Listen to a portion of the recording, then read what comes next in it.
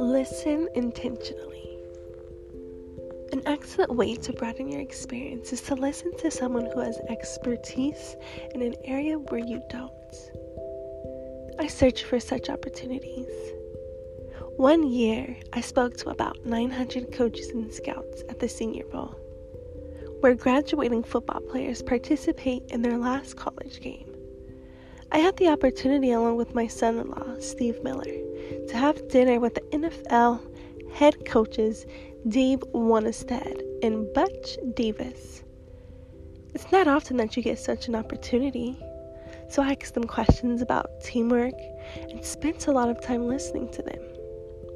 At the end of the evening, as Steve and I were walking to our car, he said to me, "John, I bet you asked those coaches 100 questions tonight."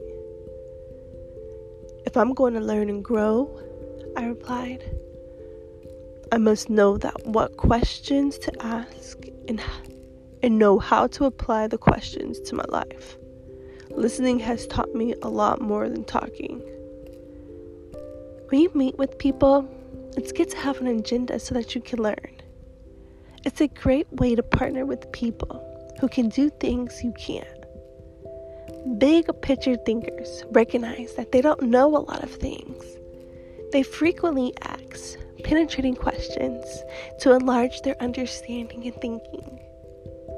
If you want to become a better big picture thinker, then become a good listener.